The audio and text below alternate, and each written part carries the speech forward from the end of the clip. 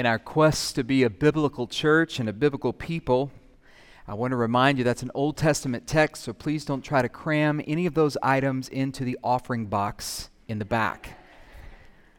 That's not the point of the text this morning, okay? Have you ever walked into a room and forgotten while you walked into the room? That might be one of the loudest amens I've heard. Have you ever started to look for something online and you get sidetracked while you're looking for it, and you look up and you've been on YouTube for 10 minutes chasing a video of something you don't really even care about, but the image caught your eye. You just lose track of time. You forgot why you were there, and then an hour later your wife says, "Did you place the order at Lowe's?" And you go, "Oh, that's what it was." Yeah. Kids, have you ever meant to get on with your chores, right? You're like, mom says, you know it's your turn to wash the dishes, and you mean to do it, but you've just got you've got 10 minutes left on the episode. I'll do it as soon as this is done, but that episode stops, and the thing about the streaming players is they auto-play the next one, so now you're 2 more episodes in, and you don't even know your address, much less where the kitchen is to watch dishes. You want to read that last chapter. You want to play one more round of the game. It happens to all of us. We can get into something and get so enamored or distracted by things that we can forget the reason we're there. It can happen to us when we come to the Old Testament and read Scripture too.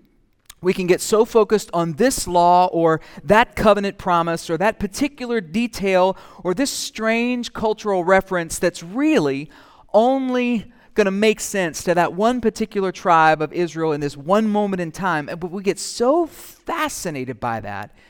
And the Christian bookstore online has no shortage of writings concerning that one crazy little topic that we want to read about, that we can forget that the Old Testament is not written about us. It's written about them and written for us.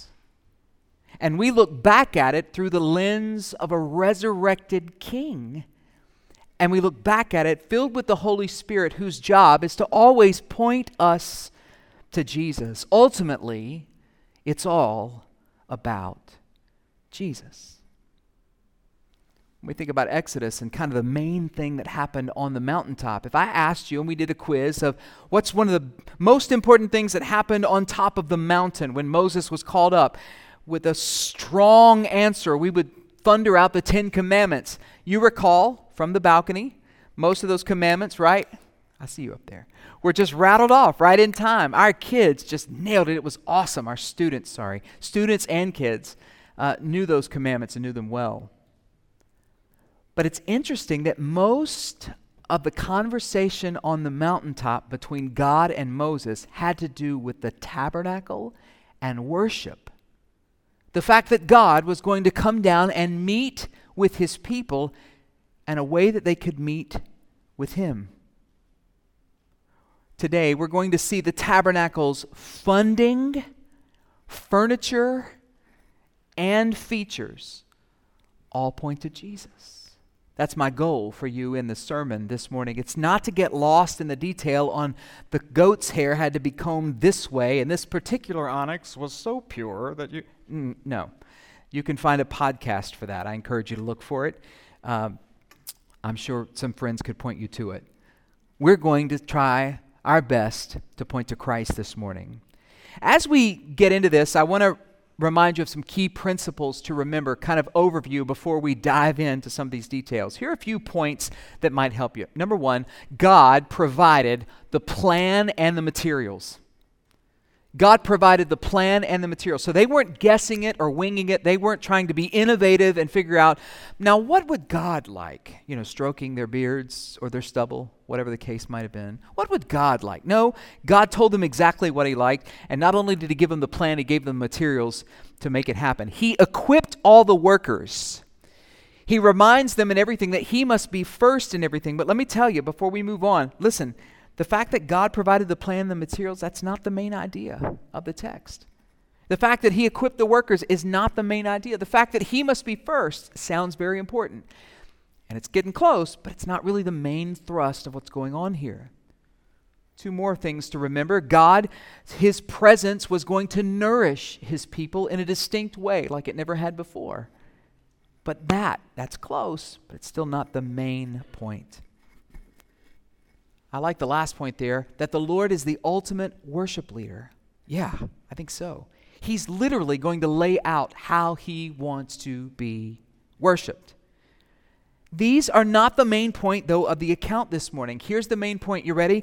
God is making a way to be with his people in spite of their sin. At this point in history, he's revealing a specific plan on how he's going to visit them. All right, let's dive in. You've got two headers for the text this morning, and then one little note at the end with one New Testament verse. Your first header this morning, the funding points to God. I mean, even the way that God asked them to pay for the stuff pointed back to God's provision. Now, today's sermon is not about giving. Let the record show it could have been very easily. Boy, the commentators' ink flowed freely on the topic, but we don't have time for all of that. I read recently of one minister who received the following letter after a sermon on Sunday morning. I was never so disappointed in a service as I was Sunday. I had an unbelieving friend that got to come with me, and what were you preaching about? Money. I can assure you she was not impressed. And why money when there are so many beautiful things to say? You'd better reconsider such messages in the future. Leave money to God, and he'll handle everything, believe me. I love this church and usually, like the sermons, but that was terrible. Signed, a Christian who loves the church and loves to hear the word. Well, the reality is, sooner or later, anybody who wants to hear the word is going to hear a sermon on giving, or they've got to acknowledge the fact that the pastor is not being true to the text because it's mentioned in more than 400 Bible passages that specifically talk about money, and there are others that teach about the principles in general. Exodus 25 is no exception. God gives instructions through Moses to the people to teach the people, and the lesson we learn is that we give our very best to God from the heart for his holy work. God provides for his people. He provided for them there. He gives them income. He gives us income. The people give to God offerings. The funding reminds us that God uses his people to fund the work with the resources that he entrusted to them. Everything needed to build the tabernacle, God had already entrusted to the people. Think about that. We can only give what God has first given to us. All things come from him. David would say in 1 Chronicles 29, all things come from you, and of your own have we given you. You're not the owner of your stuff. You're a steward. It's all God's. He doesn't just own the cattle on 1,000 hills. He owns the hill. And the things that God has entrusted to you are a reflection of your stewardship of worship, an act of worship to him. Not only did God create the materials that the people brought to him, but he also worked in their hearts so they were willing to give generously. Now watch this. I've seen this happen one time in ministry since I've been surrendered into church ministry. At one point in Exodus later on, Moses had to tell them to stop giving because they had more than what they needed. Scott? We'll keep each other informed when that happens, okay? He had to tell the people, stop giving. They had brought enough to finish this specific task and work. Remember, when we give, you're not actually giving to the church. You're giving to God through the church. That's what's happening here. We're not handing over the price of admission or paying dues when we give. We're offering something to God as an expression of our adoration and praise, just like the people here did. The Bible says, ascribe to the Lord the glory due his name, bring an offering, and come into his courts. Guess where they got most of the fine stuff they needed? From the Egyptians. Remember, they left the Egyptians with plunder, and you and I, God has graciously allowed, watch this, to plunder the world with income and stuff. and we get to worship him with how we steward that stuff for his kingdom. Even the funding pointed back to God. Second main header this morning, brace yourself. This has a lot of subpoints. The tabernacle points to God. The tabernacle points to God. You see the ground we're going to cover there. I'm not reading all those verses. That's your homework. Some of you saw the sermon header this morning and noticed that I had on there chapters 25 through 27 and 35 through 40. I think some didn't come to church when they saw that and thought, what will Jeremy or Norm have? They're going to do tag team, right? They're going to get up here and you'll fall out and then Norm would catch in and Caroline read from the balcony. We'd figured out, right? That's a lot of reading. Let me just give you an overview here. I do want you to read that on your own, but 25 through 27 are the instruction. 35 through 40 are them doing the work. Got it? Now there's sometimes we'll touch a little bit of that later on as we finish up Exodus, but that's the bulk of that covered. The tabernacle, most of the instruction that Moses gets on the mountain I mentioned to you was about the construction of the tabernacle. I know there's a bit of a glare here. It might be clearer there. I'm not sure with the sunlight for you. By the way, these images, for those of you online saying, what's that on the screen? It's they're on the website as well. The tabernacle is a powerful and wonderful picture of God's relationship with his people. God is promising to be with his people. God is promising his very presence to be with his people. At the core of God's covenant promise in the Old Testament is not only that he will be their God and our God, but that he will walk among them. Think back to the garden. The first sanctuary, right? The earth is the Lord's and the fullness thereof. And God met with Adam and Eve in the cool of the day, walking with them in the garden. And then sin broke that fellowship. They chose to sin. They chose to rebel against God, just like you and I are sinners by birth and by choice. And God now is reinstituting a way that he might come down the mountain to dwell among his people. Now, as we cover some of the main fixtures and furnishings in the tabernacle this morning, if you're like me, and I pray that not too many of you are for many reasons, you're going to notice they're out of order. They don't make a lot of sense the way that they're laid out. You might expect instructions on building the tabernacle and then a list of stuff to go in it. Or maybe the list of furniture first and then here's the place you put it. But they're not. They're kind of all over the place, and that's how we're going to address them as we go through, just like they're laid out. As we journey through the tabernacle, don't get lost in the details. I'm going to do my best to help you see how these point to Jesus. The first thing we'll note, if you look inside of that centerpiece there, you see that thing, the ark. The first thing we'll note is the Ark of the Covenant. I'll have a note up for you in a moment. I'll leave the image up for just a few minutes. The Ark of the Covenant, Exodus 25, verses 10 through 22, the next section in the text, point us to the Ark of the Covenant, which included the mercy seat. There were also a few items that would be placed inside of the Ark of the Covenant. Now, this wasn't a trinket box, because inside of it we find the 10 Commandments, a pot of manna, and Aaron's rod that budded. These served as reminders of where the Lord had brought them from and how he was faithful and worthy of worship. There are 2 cherubim on top of the ark, on top of the mercy seat, and in between those cherubim where their wings would almost touch, in that small, tiny space, this big God was going to meet with his people. He would meet with a priest who was able to enter into this space. The Ark of the Covenant shows us that God's presence is majestic and powerful. The Ark of the Covenant shows us that God's presence is majestic and powerful.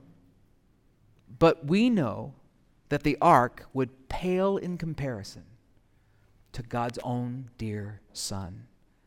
The Bible says in Hebrews 1 that this Son is the radiance of the glory of God and the exact imprint of his nature. He upholds the universe by the word of his power. He's not contained between 2 wings on a mercy seat. After making purification for sins, Jesus sat down at the right hand of the Majesty on high, having become much more superior to the angels, as the name he has inherited is much more excellent than theirs. The Ark of the Covenant, yes, shows us that God is majestic and merciful, but it points to the majesty and the mercy of Christ. who would come. As we move through the text, next we come to the table for bread. I was surely hoping for a visual aid this morning, Lauren, but it's a judgment-free zone. So, the table for bread. Lauren makes bread. It's actually become quite a ministry where she's given that out to many of our church family and also those that she comes into contact with throughout the week as a way to point them to the God who supplies the bread. The table for bread shows us God's presence through provision. In verses 23 through 30 in your reading this week, you're going to see the table was set up in the holy place. It was not as important, though, as what it held. There were 12 loaves. Please don't bring me 12 loaves, Lauren. I'll eat them all and need to be wheeled up here next. I'll be like, 12 loaves of bread, symbolizing God's people of Israel. There was one loaf for each of the 12 tribes. The bread served as a reminder that every tribe had a role in God's family. Each tribe had a seat at the table. The table also reminded them that God provides. This was the Lord's table and His bread, and He provided it for them. We're going to come to a table at the end of our service this morning, the Lord's table. The priests were later told to eat the bread on the table, reminding them that God provided for their daily bread. Give us this day, O Lord, our daily bread. God was their sustainer. God's fellowship was displayed through provision. God fed them and He sustained them, and God feeds us and sustains us by grace alone. We know that God has given us something far greater than showbread on a priest's table. The psalmist even would say, "Oh, taste and see that the Lord is good. Blessed is the man who takes refuge in Him." Jesus would say of Himself, "I am the bread of life," in John chapter number 6, verse 35. "Whoever comes to me shall not hunger, and whoever believes in me shall never thirst." The table for bread shows us God's presence through His provision, but it points to the bread of life, Jesus Christ. Next, we come to the golden lampstand. I won't ask you how much you weigh, but do we have any children in the room? Let's see. Help me out, Ashley. Middle school, late elementary, middle school that weighs 75 pounds. Is that about what they would weigh around there? No? How much is a 75-pounder? That's Aiden? Aiden weighs 75 pounds? No. Mark said he and Aiden weigh 75 pounds. Okay. He put the hook out, and I bet there. The 75 pounds. I want you to think about how much 75 pounds is. If you have a child, or some of you have a dog maybe that weighs close to that, my word. If you have a cat, they need to be in the hospital. They weigh that much. So 75 pounds, that's a lot of weight, 75 pounds. That's how much gold it took to make this lampstand. That is one fancy lampstand. It was in the holiest area. It was positioned directly across from the table. It would shine on what was in front of it. The golden lampstand shows us God's presence through light. Some of you are already ahead of me. That's cool. God is light, and His light symbolizes His presence and His holiness. The priests were to keep this lamp burning continually. We'll talk about that at the end. That's the last element we'll touch on, is the oil for the lamp. It signified God's continual presence with them. God is and has always been and forever will be the light of the world. Now we look at this fancy and valuable lampstand and know something of greater value and brighter light that has come. In John chapter number 1, the Bible says, "In Him, in Jesus, was life, and the life was the light of men. The light shines in darkness, and the darkness has not overcome it." John 1:14, you know it, "And the Word became flesh and dwelt among us, and we have seen His glory, the glory as of the only Son of the Father, full of grace and truth." The light later came to live among us as the light of men, and His name was, say it, church, Jesus. We know that life and light were tied together in Him. That golden lampstand points us to the light of Christ that would come. In chapter 26, we get the whole tabernacle structure. So the whole tabernacle here is going to show us God's presence among His people. I've got a different image I'll put up for you in just a moment. Let me speak about this tabernacle, though. As you read through these chapters on your own in the coming days, you'll see that God has quite the blueprint for the structure. The whole thing shows us God's presence. God is there. Israel is told to build a tent. Now, what do you think of when I tell you about a tent? Some of you think about camping. Some of you think about a wedding marquee, maybe. Or, man, the next time we have a meal on the grounds here, I hope we have a tent. We had tents out on the grounds to keep the sun off of us from beating down on us when we had church outside in the parking lot last year as we were beginning to regather. When the Israelites got instruction to build a tent, and they heard the word tent, they thought one thing. You know what it was? Home. Dwelling place. You see, they were a people on the move, and they lived in tents. God had come down to visit on Mount Sinai, and now he was coming down the mountain to meet in the neighborhood.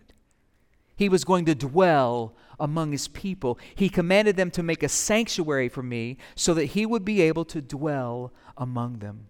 Jeremy read that as he finished the text this morning. By God's design, this tabernacle was placed in the center of the camp. The 12 tribes were located all around it. Right in the center of the encampment of the Israelites, the tabernacle would be. It reminded them that God was to be at the center of their lives. Its construction pointed to the holiness of God and their need for a mediator to approach him.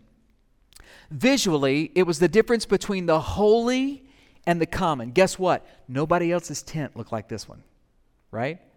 Nobody else's tent looked like this one. The whole tabernacle structure points us to God. Visually, it shows that distinction. The people could only have access to God through sacrifice and through his appointed priesthood. Speaking of sacrifice, do you see that thing labeled the bronze altar? It's the biggest actual table. It's that square-looking thing to the right there if you're looking at the image, right close to the center near the front entrance. The bronze altar in chapter 27 is a place of sacrifice. It shows us that entrance into God's presence only comes through a sacrifice. Just 3 elements left. This is one of them. 2 after this, and we're done. Poythress refers to this altar as God's stove. It was a place for making sacrifices. It was the biggest piece of furniture in the tabernacle. It measured more than 7 feet wide and 7 feet long and 4 feet high. There were 4 horns on the edges of it at the corners. Now, this style of altar was common in those days because archaeologists have discovered similar specimens in Arad and Beersheba and Dan. It's wood overlaid with bronze. Everything inside the temple was gold. Here we have bronze. It's a place of constant sacrifice. Constant sacrifice. When you read the actual construction, it reads like a Weber grill, like there's a grated thing underneath it and for stuff to fall out. It was a place for it. Really, it looks like it's describing a bronze charcoal grill. Constant sacrifice. The altar was the first thing you would see. So if we walked into that tent, into the place of entrance, we would see the bronze altar and the holy stuff would be behind it. Sacrifice had to happen before you could get there. The massive size of the altar confronted every single worshiper that walked into the tabernacle and reminded them of the massive gap between them and God. There had to be a sacrifice. Remember, without the shedding of blood, there is no remission, no forgiveness of sins. The people were reminded every day as they entered the courtyard. The bronze altar shows us that sacrifice is required to get into God's presence, and you were stepping into the court. This is the next to last thing described in chapter 27, verses 9 through 19. The court of the tabernacle shows us that at this time God's presence was guarded. Though God would dwell in the middle of the Israelite encampment, it was clear that he was still separate from them.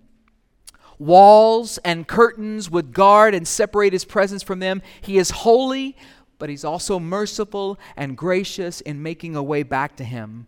Around the tent was a fence. Inside the fence was an altar. The fence was guarded about 10,000 square feet. The court shows us that God's presence is guarded, but don't get lost here. On this side of Calvary, remember, Paul writes in Ephesians 2, remember that you at one time were separated from Christ, alienated from the commonwealth of Israel, and strangers to the covenants of promise, having no hope and without God in the world. But now Christ Jesus, in him, you once who were far off have been brought near by the blood of Jesus Christ. That cord of separation points to the fact that we are separated from God by our sins, but Christ has bridged that divide for us. And we come to the last element, the tabernacle, this morning. You've been gracious to hang on for this long as we talk about furniture and fixtures, right? It's not a home improvement show. We're seeing how the tabernacle points us to Jesus, the oil for the lamp. In verses 20 and 21, take your Bibles to Exodus 27. Let's read that text in verses 20 and 21.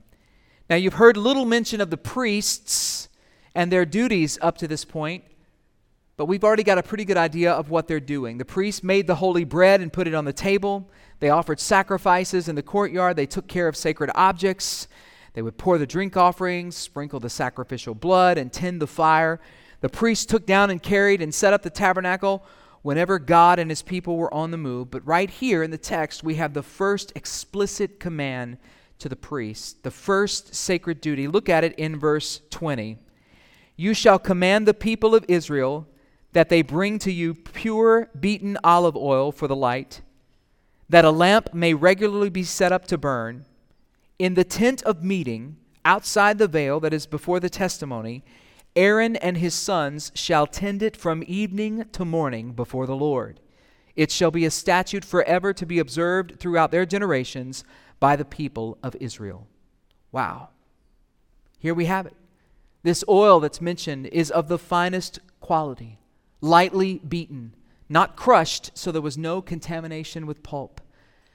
You say, what? Who cares about that? Here's the deal. Such pure oil would burn almost smoke-free with a clean, pure light on that lampstand we talked about. The light reminds the people to worship day or night. God's light was shining on them. They were his people. His presence was with them. And it reminds us of the oil that we have in our lamps, the Holy Spirit. The Holy Spirit, who is God's light in us. What joy to know that God's presence lives in us as believers always, that his light shines from us in this dark world because the Holy Spirit is our oil. The Ark of the Covenant, the table for bread, the golden lampstand, the tabernacle structure, the bronze altar, the court of the tabernacle, and the oil for the lamp all scream out one thing. He dwells among us. God was coming down the mountain to meet with his people. Wow. And God sent his only begotten Son because he so loved the world, that whosoever believes in him should not perish but have everlasting life. God came to earth. Ultimately, the tabernacle points us to a person, not to a thing, not a state of mind, or not the force. It points us to the Lord Jesus Christ. Not only does the tabernacle foreshadow Jesus' incarnation, in Matthew 27, when Jesus was crucified on the cross, we see the veil that was the final centurion, the final guard there for separation between the people and God. The veil was torn from top to bottom. In other words, Jesus removed that final barrier between God and sinner. He also replaces the sacrifice that was required in the tabernacle and the priesthood that mediated on behalf of the people. He is all that, y'all. John 1:14. Powerful passage. I want to put it on there. I'm going to ask you to read this with me out loud together. You can stay seated, but let's read this verse together. I've mentioned it one time before. We're going to read it out loud. I'll bring out one thing on the bolded word, and then we'll close in prayer. Let's read it together. And the Word became flesh and dwelt among us, and we have seen his glory, glory as of the only Son from the Father, full of grace and truth. Guess what word John used for dwelling? It's kind of a big deal. It's such a big deal. It's the central theme to the whole understanding of Israel and Exodus pointing to Jesus. It's the word skine. It's the word that means, ready? Tabernacle. The Word became flesh and tabernacled with us. The Bible makes an explicit connection here between the tabernacle in Exodus and the coming of Christ. Jesus is the tabernacle of God. Only this time he didn't just pitch a tent, he took on our flesh and blood. The old tabernacle was a visual aid. I've tried to use some this morning to bring attention to certain parts of the sermon. That's what the tabernacle was. That's what the temple was. Even when Solomon built it in all of its splendor, it was a visual aid to point to Jesus. God wants to have a relationship with his people. He wants to dwell among us. Greater than the Ark of the Covenant, God's presence with us in Christ is majestic and merciful because he is the living Word. Greater than the table for the bread, Jesus is our provision. He is the living bread. Greater than the golden lampstand, Jesus is the light of the whole world. Greater than the tabernacle itself, he said he'd never leave us nor forsake us. Greater than the bronze altar and the blood of all of those bulls and goats, Jesus is the once and for all sacrifice. Greater than the court of separation, Jesus' sacrificial death, his burial, and his resurrection from the grave on the third day has leveled the ground for those of us who want to access God's presence. And greater than the oil for the lamp, which needed constant attention, the Spirit of Jesus Christ, the Holy Spirit himself, is with us, and he'll never, ever, ever, ever leave us. The greatest reality is the person of Jesus Christ.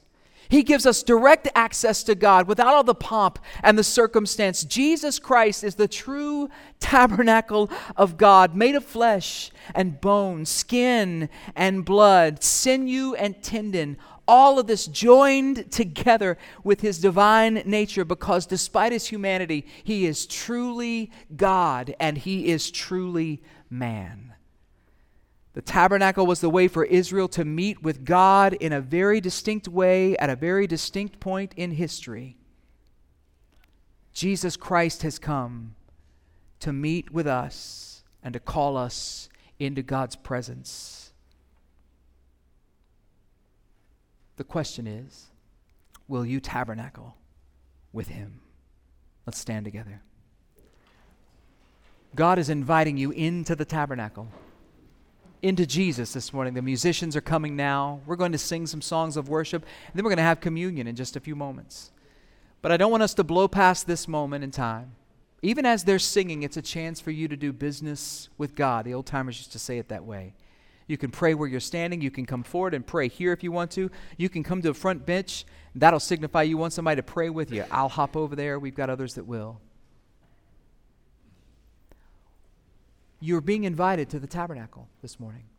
Will you come? A sacrifice is required. Now, Jesus has already paid the sacrifice, but it requires for you to come into God's presence. That means the Holy Spirit is already doing a work inside of you, because you wouldn't want to come if God weren't already drawing you. And if he's drawing you this morning, come. The Spirit and the bride say come. Come into his presence this morning.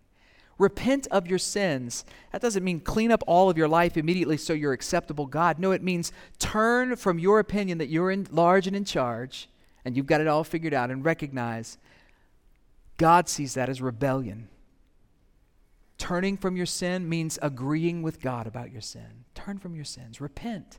Put your faith and trust in the true tabernacle this morning. Let's pray.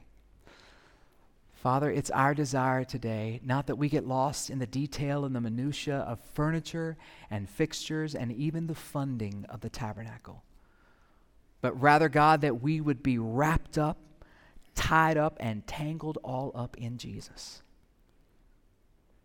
that we would see that it's in you that we live and move and have our being. Lord, I pray today for that one that needs to do business with you, that needs to repent of their sins and put their faith and trust in you. May today be the day, whether they're watching on a small or big screen right now, or they're standing behind a pew on the property, God, I pray, draw them to you. Let this be the day of salvation for them. And for the rest of us, remind us in our Bible study and in life not to be distracted with every single little thing that comes our way, but to keep our focus on the main thing, the Lord Jesus Christ. We ask these things in Jesus' name, and the church said, amen.